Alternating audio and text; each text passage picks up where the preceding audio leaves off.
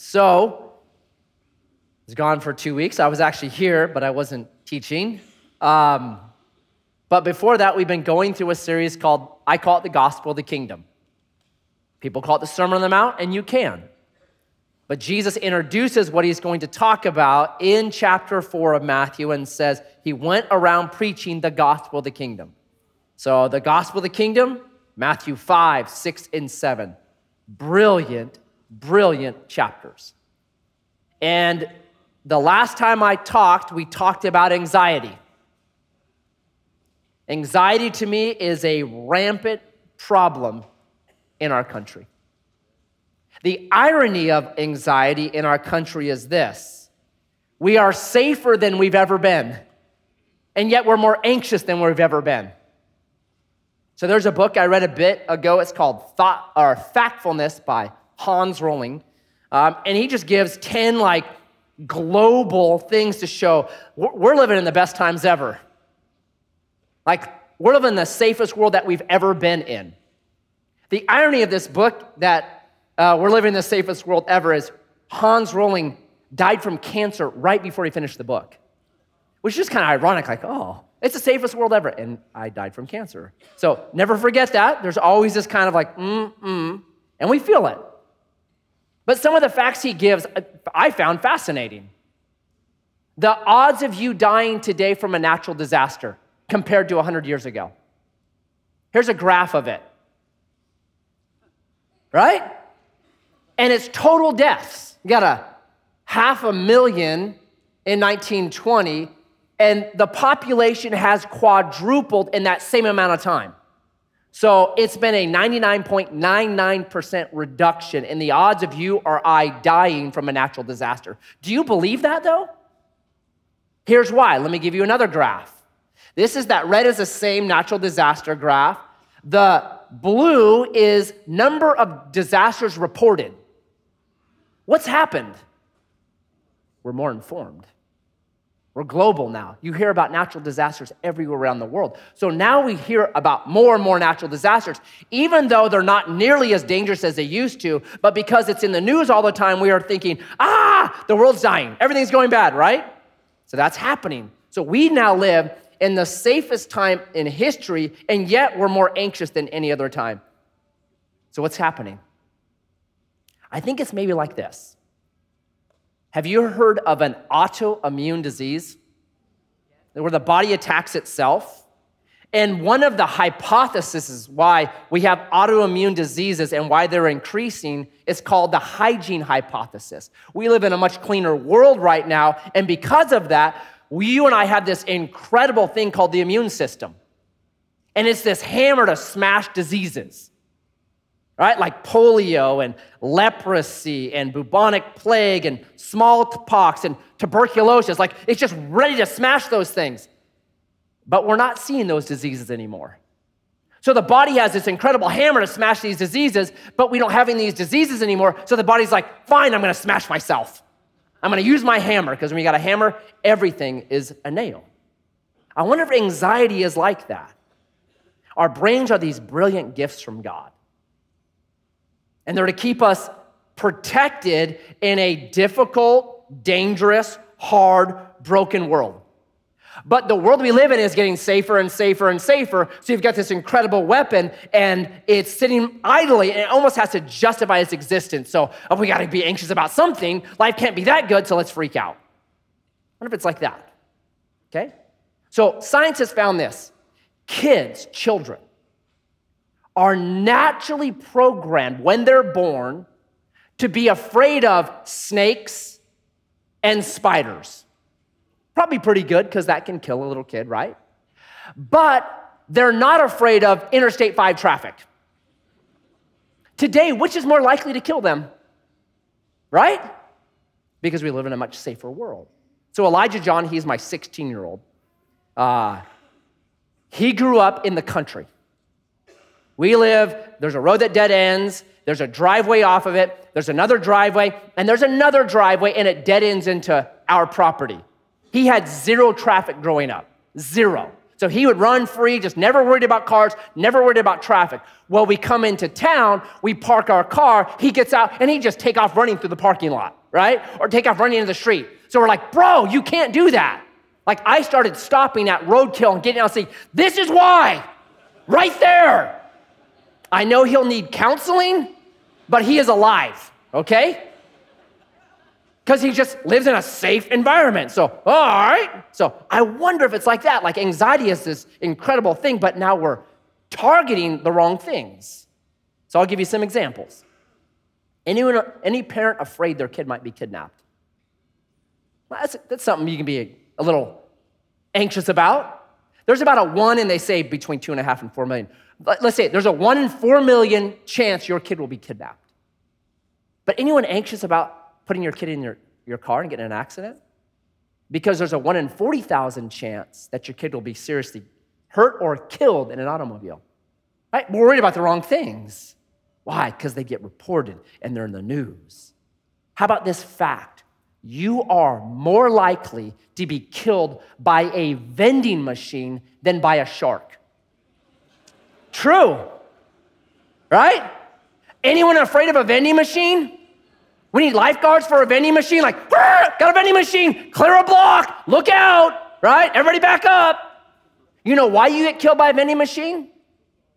You put your money in, you press the buttons for Cool Ranch Doritos, it goes, and then it flips against the glass and sits there. So what do? You shake that machine. What does a vending machine do?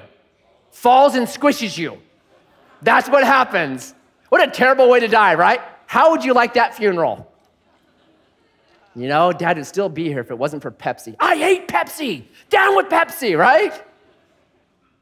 So we have this like thing in us that has this power, but it's broken. So Jesus starts talking about anxiety. And there's 2 ways that you and I get anxious, right? One is there's this little teeny part of your brain. It's called the amygdala. It's the size of an almond. And the amygdala has this incredible power. It can literally take over your entire body.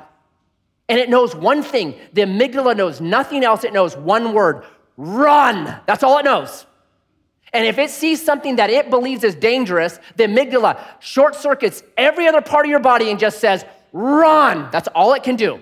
It knows one word: run, right? So if you see something that is really dangerous, like a bear, it's gonna say, run, right? A spider, run. Snake, run. Tiger, run. Public speaking, run, right? Whatever you believe is scary. So that's what the amygdala loves. It just takes over, does the things, run. But there's a second way that you can get anxious.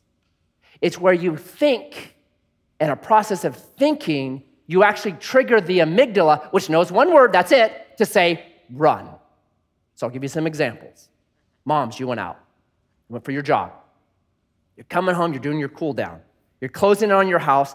You see this beat up van with no windows driving by you. You look over, driver looks really sus, drives and he's headed right for your house, and you know your son's out playing in the front yard.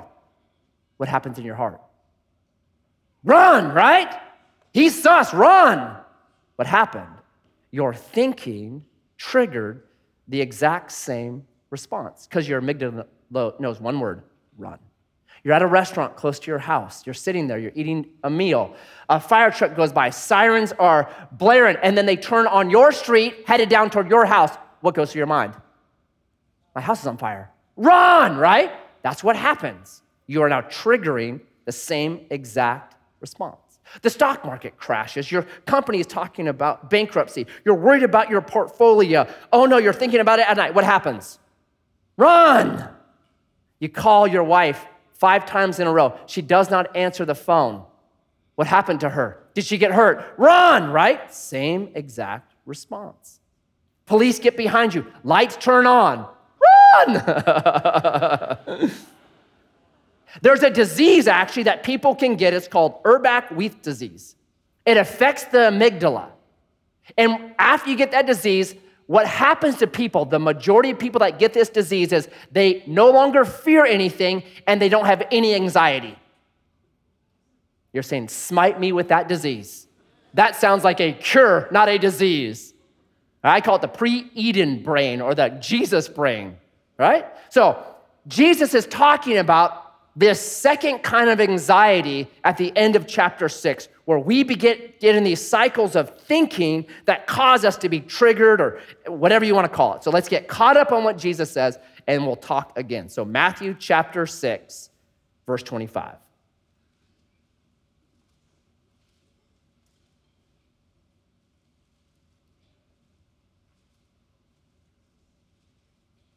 Therefore, I tell you, do not be anxious about your life, what you will eat or what you will drink, nor about your body, what you will put on.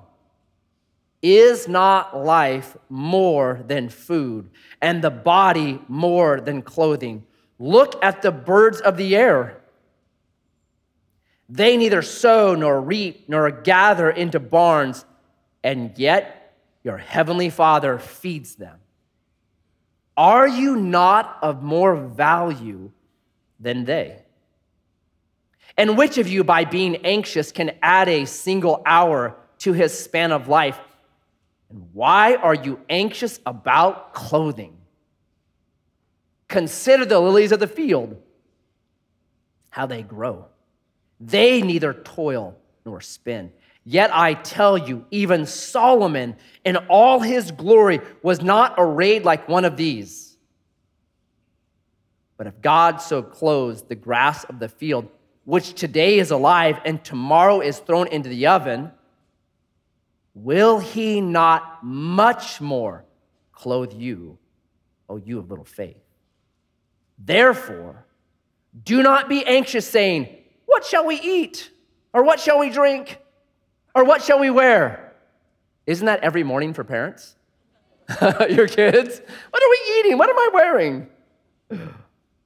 For the Gentiles seek after these things, and your heavenly Father knows that you need them all. But seek first the kingdom of God and his righteousness, and all these things will be added to you. Therefore, do not be anxious about tomorrow, for tomorrow will be anxious for itself. Sufficient for the day is its own trouble. Such a brilliant section. So, reviewing last time to catch us up. Big picture, Sermon on the Mount. Therefore, the beginning of verse 25 is connecting this to everything Jesus has been saying. And you can, big picture, look at this thing that Jesus does, and I summed it up last time was with this. Good God, broken world. You have a good heavenly Father, but you exist in a broken world where there's lust and anger and unforgiveness and all these problems, but you still have a good God. And as Christians, we need to keep both of those things equally in mind. Because if we're all about good God, then we're going to wonder, why is there a war right now in Israel? Why did my mom get cancer? Why am I not blinging like my neighbor? But if all we think about is broken world, you'll be full and overwhelmed with anxiety. It's keeping both of those in balance. And I love that Jesus begins by saying, don't be anxious about your life. Because what does Jesus know you and I will do? We'll be anxious about life. You don't tell somebody not to do something that they never do. So Jesus knows life can produce anxiety. And Jesus' big ask for us is this. What is life? Is life just what you eat and just what you drink and just the clothes that you wear? And you can modernize those real easy, and I did that last time.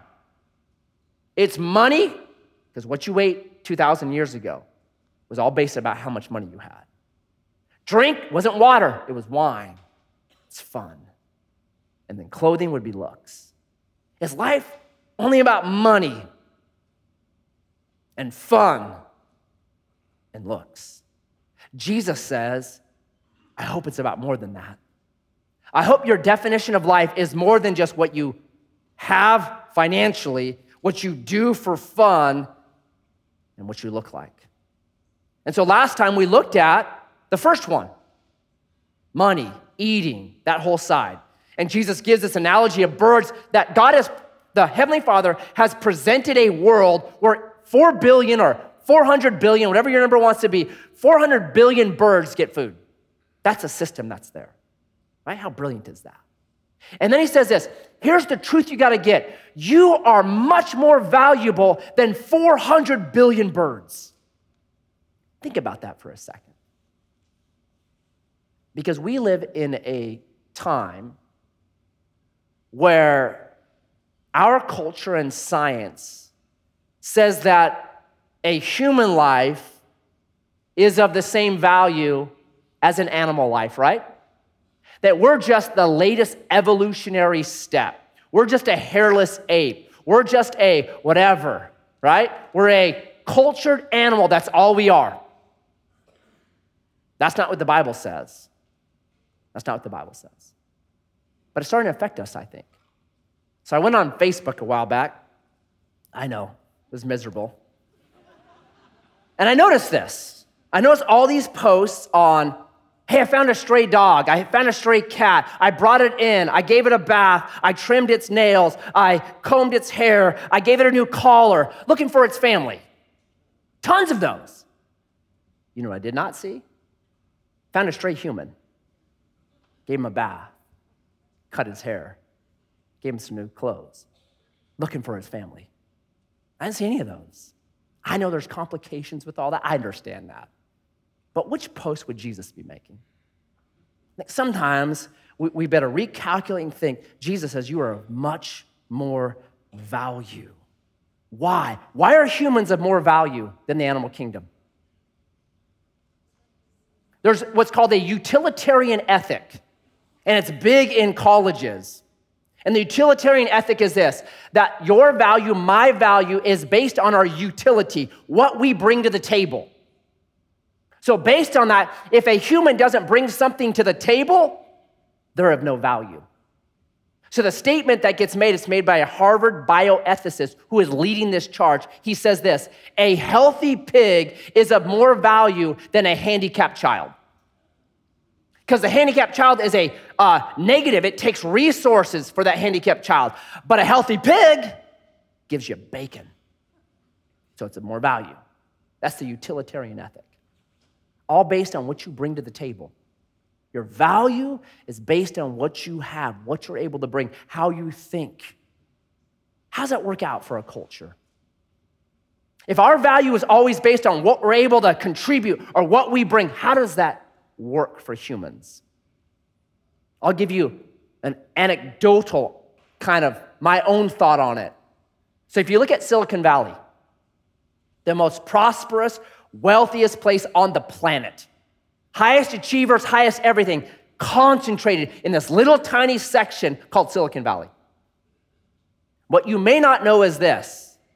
There has been an epidemic in that area of teen suicide. A teenager in Silicon Valley is 4 times more likely to commit suicide down there than any other place in our country. Why would that be? Pressure. What are you bringing to the table? You got parents that are leading Google and Facebook and whatever, Instagram and Apple and Hewlett-Packard. They're leading the world. And you got these kids with all this pressure on them. What are you gonna bring to the table? Are you getting straight A's? Is your SAT score? All that pressure, and they're like, I can't do it, I'm out. I think that's what's happening. No, the Bible is different. It's not about what you bring to the table. It's what God has put into you. And the Judeo-Christian ethic for 4,000 years has said this: every human has value, dignity, and worth for one reason, because they are an image bearer of God, and you protect that life. Period. And that's brilliant. That's a life-changing thing right there. Jesus says you're of more value. You're of more value. That's the right way. So Jesus, first, we did eat last time. That's just a review. Now there's 2 more he's got to do. All right? What about fun and what about looks? So drink, wine, fun. The Applegate Valley Wine Trail, right? That whole idea. Is that what life is all about? We live now in what's called a secular society. Secular means now. Everything's now. What does it do for me now? How does it make me feel now? YOLO, right? You only live once. Let's live it up. Let's have fun. Let's have a great time. And that idea has crept into the church. So, one of my favorite quotes on this is by C.S. Lewis. Let me read it for you.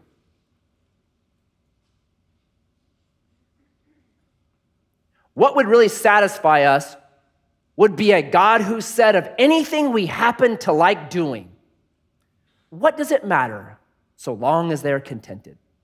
We want, in fact, not so much a father in heaven as a grandfather in heaven, a senile benevolence who, as they say, like to see young people enjoying themselves, and whose plan for the universe was simply that it might be said at the end of each day, a good time was had by all. Isn't that America? Or put another way, by my favorite philosopher, Dwayne Londigan. If you're saying, I never studied Dwayne Londigan, that's because he was my college roommate. There were 6 of us packed in this tiny little duplex, and Dwayne Londigan was there with us. And this was a time in my life that I went really dark in my faith.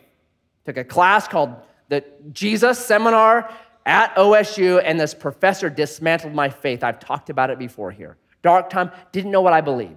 Wasn't sure if I believed in Jesus, wasn't sure if I believed in God, wasn't sure if I believed in the Bible, just a dark time.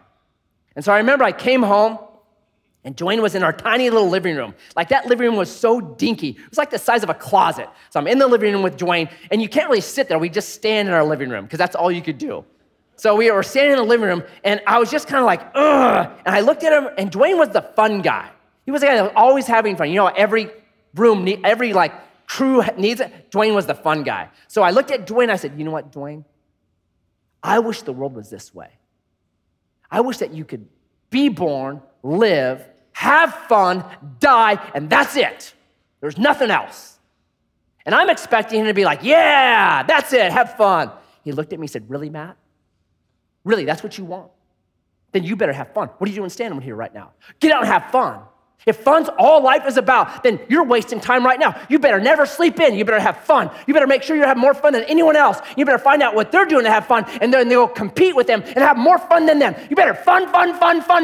That'd be exhausting. I was like, chill, bro. Man, you've thought about this before. I don't want to have fun then. Fine, you win. He's right. Like, these things are great servants, but they're terrible masters. So this is what Jesus says, verse 27. And which of you, by being anxious, can add a single hour to the span of his life? Think about your life. That's what Jesus is saying right here. Think about your life. In a very similar section in Luke where he's talking about anxiety, talking about the same kind of stuff, listen to what Jesus says in Luke 12, 4 and 5. I tell you, my friends, do not fear those who can kill the body, and after that have nothing more that they can do. But I warn you whom to fear. Fear him who, after he has killed, has authority to cast into hell. Yes, I tell you, fear him. That's a sober little passage, isn't it? Is fun life, right? Is life just, is the best way to live life to have fun all the time? Because rich people are the best at it, aren't they? They can pay for the best vacations, they can drive the best cars, they can eat the best food, whatever it is, they can do it the best. And every study shows the wealthier you get, the more likely you are to commit suicide, get depressed, or get divorced. So maybe that's not it. Here's the truth Jesus is trying to get to us. We're eternal.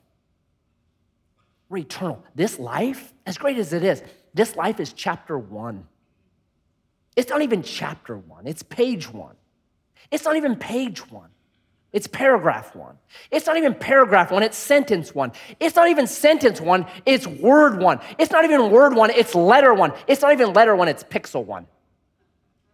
And we get all into I gotta cram as much fun into one little pixel as I possibly can. Good luck with that. We're supposed to get this perspective. Yeah, have fun. But here's what the Bible says, even about hard things. It's one of my favorite verses. It's 2 Corinthians 4:17. Paul says this, these light afflictions, not fun, these light afflictions are but for a moment, a pixel. But they're working for us. What did Paul just say about difficult times? They're working for us. They're our employees. They're our servants. An eternal weight of glory. Man, you can stop with a cup of coffee or tea and just meditate on that passage. We need a better perspective. You want to stop anxiety, being needy and desperate, and everything that comes with it, and just, You want to be like the psalmist in Psalm 23:5, one of my favorite little verses. He says this, God, you prepare a table for me in the presence of my enemies. The people that want to kill me, as difficult as it possibly could be. What does Paul say? It's bread. Or David say, he says, it's bread for me. It's feeding me. It's nourishing me. How do we become those kind of people? Is it the next fun event? A vacation? Because if you drink from that well, you'll thirst again. Have you noticed that? You take one vacation, about a month later, what do you want again? Another vacation, because you'll keep drinking from that well over and over and over again. The next event, the next entertainment, you'll drink from that well you'll be thirsty again. Here's what the great Augustine said. He said this, our hearts are restless, anxious. Our hearts are restless until they find their rest in thee. That's what Jesus is saying right here. You're all focused on the pixel. Hey, get the right perspective. Get an eternal perspective. Realize that life is more than just fun. Realize even difficulty, hard times, man, you're their master. One of my favorite examples of this is Jonathan Edwards. People that study these things that are much smarter than me say, Jonathan Edwards was the greatest theologian America has ever produced. And maybe you don't know this about him. In his young days, he's graduate and he's done all this stuff and study, gets a job as a pastor. He's there. The deacons get together. It was a deacon-run church back then. The deacons got together and they fired young Jonathan Edwards from his job. Can you imagine being the people that did that to Jonathan Edwards? What a bummer, huh? Be like the coach that cut Michael Jordan. Like, that was kind of a blow-up case. And one of the deacons the next day, after they made this big decision, they fired Jonathan Edwards, he's gone. He sees Jonathan Edwards walking down the street, whistling and singing and smiling. And this deacon writes, he was cut to his heart because he said, that guy has something I don't have. He just went through, he just got fired from his job, right? And he's happy-go-lucky because the well that Jonathan Edwards drank from was not his job as a pastor, not having fun, because that's not fun. The well he drank from was deeper and eternal. He knew this is just a pixel. That's all it is. Life goes on. Even hard things. I have a saying, hard's not bad. I tell it to my kids over and over, hard's not bad. It's bread for you. It's a table in your enemies. It does something for you. When you get that, you can enjoy fun then. You don't have to put all the pressure on. Fun. Because I know also, hey, even difficulty, when it comes into my life, serves me. That's the right perspective. And then lastly, Jesus talks about looks. Clothes. Did you think about how you look this morning? Anyone look in the mirror this morning? I did, right? I try to put on some clothes and hopefully not look like a geek or whatever, right? Maybe I failed, I don't know. But I'm a little concerned about it. But can looks become a taskmaster that destroys? Yeah, we've had diseases, right? Bulimia and anorexia, because looks have got in the wrong position in someone's life. And why at its core do we worry about how we look? Isn't it control? Isn't anorexia and bulimia ultimately about controlling something? People that get really dressed up, they call certain kinds of suits, they call them power suits because there's a certain color, a certain cut, and it makes you more confident looking. It makes you more powerful looking, makes people take notice of you. So they've kind of figured it out. What's that all about? Control. If someone wants to look really tough, what do? Put on their leather Hell's Angel coat or something, right? If someone wants to look like they're hip, it's put on your Dior Jordan 1s. Like, look how hip I am. If someone looks like they don't care, then they're going to kind of look trashy, right? There's all these ways that clothing really is a way to control. And Jesus says, looks, really? Really? Flowers look better than Solomon in all of his glory. Really? These flowers that are here for one day in God, they look better than anyone. I love the example of Solomon. I wonder if Jesus, when he's talking about Solomon, is talking about Ecclesiastes chapter 2, where Solomon gives his testimony about how he lived searching for meaning, searching for life, searching for what gives flourishing. And he lived at a level no one can live at today. I've gone to Israel and visited the lakes that he dug 3,000 years ago. So while the fountain at my house is awesome, probably not going to be there in 3,000 years. He did things that still last to this day. He had parties in his house. So big, they counted up the amount of food that they would cook every day for Solomon, and it was enough food to feed 15,000 people. So I'm going to have a couple people over at Thanksgiving. It won't be 15,000, right? Every level, it's bigger. He says, I bought singers for my house. Taylor Swift, I own you now. I just bought Sony Records. You're playing in my house. Bring Travis Kelce, because I bought the Chiefs as well, right? That's the level of Solomon. Like, just read it. It's a mind-blowing testimony, especially because of where it led him. Listen to these verses at the end of chapter 2. This is verse 17. So I hated life because what is done under the sun was grievous to me. Verse 18. I hated all my toil. He's the king. Doesn't seem hard to me. I hated all my toil in which I toil under the sun. And then verse 20. So I turned about and gave my heart up to despair over all the toil of my labors under the sun. That's what it got him. Solomon would say, flowers have it better than me. They have it better because they're doing exactly what God designed them to do. They're flourishing, they're beautiful, they're joyful. So what are we missing? The truth that Jesus says is this. It's verse 30. I'll read it again for you. But if God so clothes the grass of the field, which today is alive and tomorrow is thrown into the oven, will he not much more clothe you, O you of little faith? What do we miss? It's a faith question. Because what do looks get us today?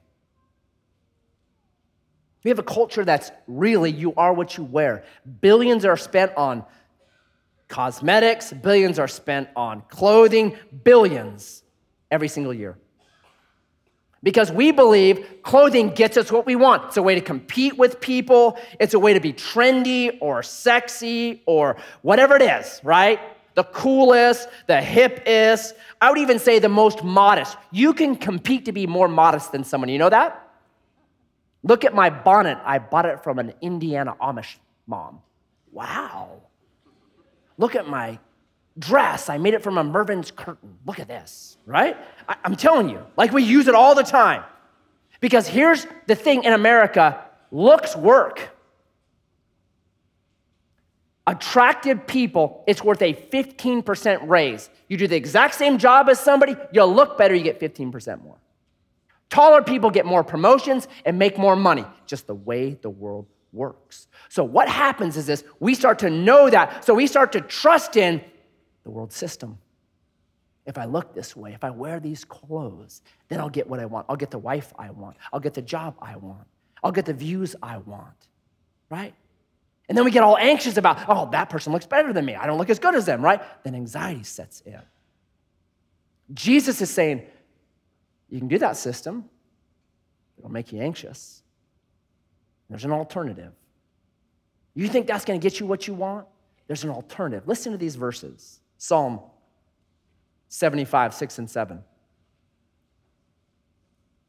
For not from the east or from the west, and not from the wilderness comes lifting up, but it is God who executes judgment, putting down one and lifting up another. The Bible says for believers, it's not your looks or your clothes. It's God that lifts up. It's God that elevates. Or Jeremiah was told this, Jeremiah 27. Thus says the Lord of hosts, the God of Israel. This is what you shall say to your masters.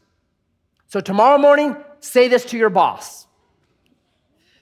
It is I who by my great power and my outstretched arm have made the earth with the men and animals that are on the earth, and I give it to whomever it seems right to me. We believe it's through clothing or looks or this thing or that thing that we're going to get what we want. The Bible says God controls that. Where do we put our faith? Do we put our faith in this system, in this culture where billions and billions are spent and there's this cycle and it's anxiety? Or do we say, no, God lifts up and God sets down and I'm trusting him. One leads to anxiety, the other leads to peace. Well, it's awesome, Matt, so I can just sit around and be a slob then.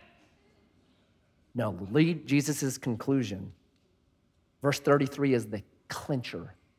But seek first the kingdom of God and his righteousness, and all these things will be added unto you. That's where we're supposed to live. Right there, seek first the kingdom. It's faith or fear. Am I living out what I live out based on fear and anxiety and striving, or do I live out what I live out based on faith in God? I think a lot of us, if we're really honest, we're afraid of verse 33. We're afraid of throwing in all with God. Just saying, I'm all in, God. Whatever you want me to do, wherever you want me to go, I'm in. I think we're afraid of that. Because we think if we do that, God will make our life miserable. Don't we? Just a little back there voice. Oh, he's going to send me to Mongolia. I'll have to eat bugs and live in a yurt. I don't want to do that. He's going to embarrass me and make me share, like door-to-door witnessing to all my neighbors or stand on a corner with a sign. No, right? We believe that. Where would that lie be coming from? Jesus says, seek first the kingdom of God and his righteousness, and all these things will be added to you. That's what he says. Listen to another way the psalmist put it, Psalm 37, verse 4. Delight yourself in the Lord. Seek first the kingdom, and he will give you the desires of your heart. All these things will be added to you. Do we believe this? Do we have faith in that? How about this one, Romans 8:32? What then shall we say to these things? If God is for us, is God for you? Who can be against us? He who did not spare his own son, but gave him up for us all, how will he not also with him graciously give us all things? See, this is a faith question. Do we believe that? Do we believe God is for us? Do we believe God has given us his best already in Jesus? And if he gave us the best, we can trust him with the rest. That's how you live an anxious-free life. They did this study on people that read their Bibles. They found that people that read their Bibles all the time report, 80% of them report peace all the time or most of the time. That's pretty amazing. What's happening? It's Isaiah 26:2. He will keep you in perfect peace when your mind is stayed on him. I'm seeking first the kingdom of God and his righteousness, and he's adding all these things that I actually want to me. That's what happens.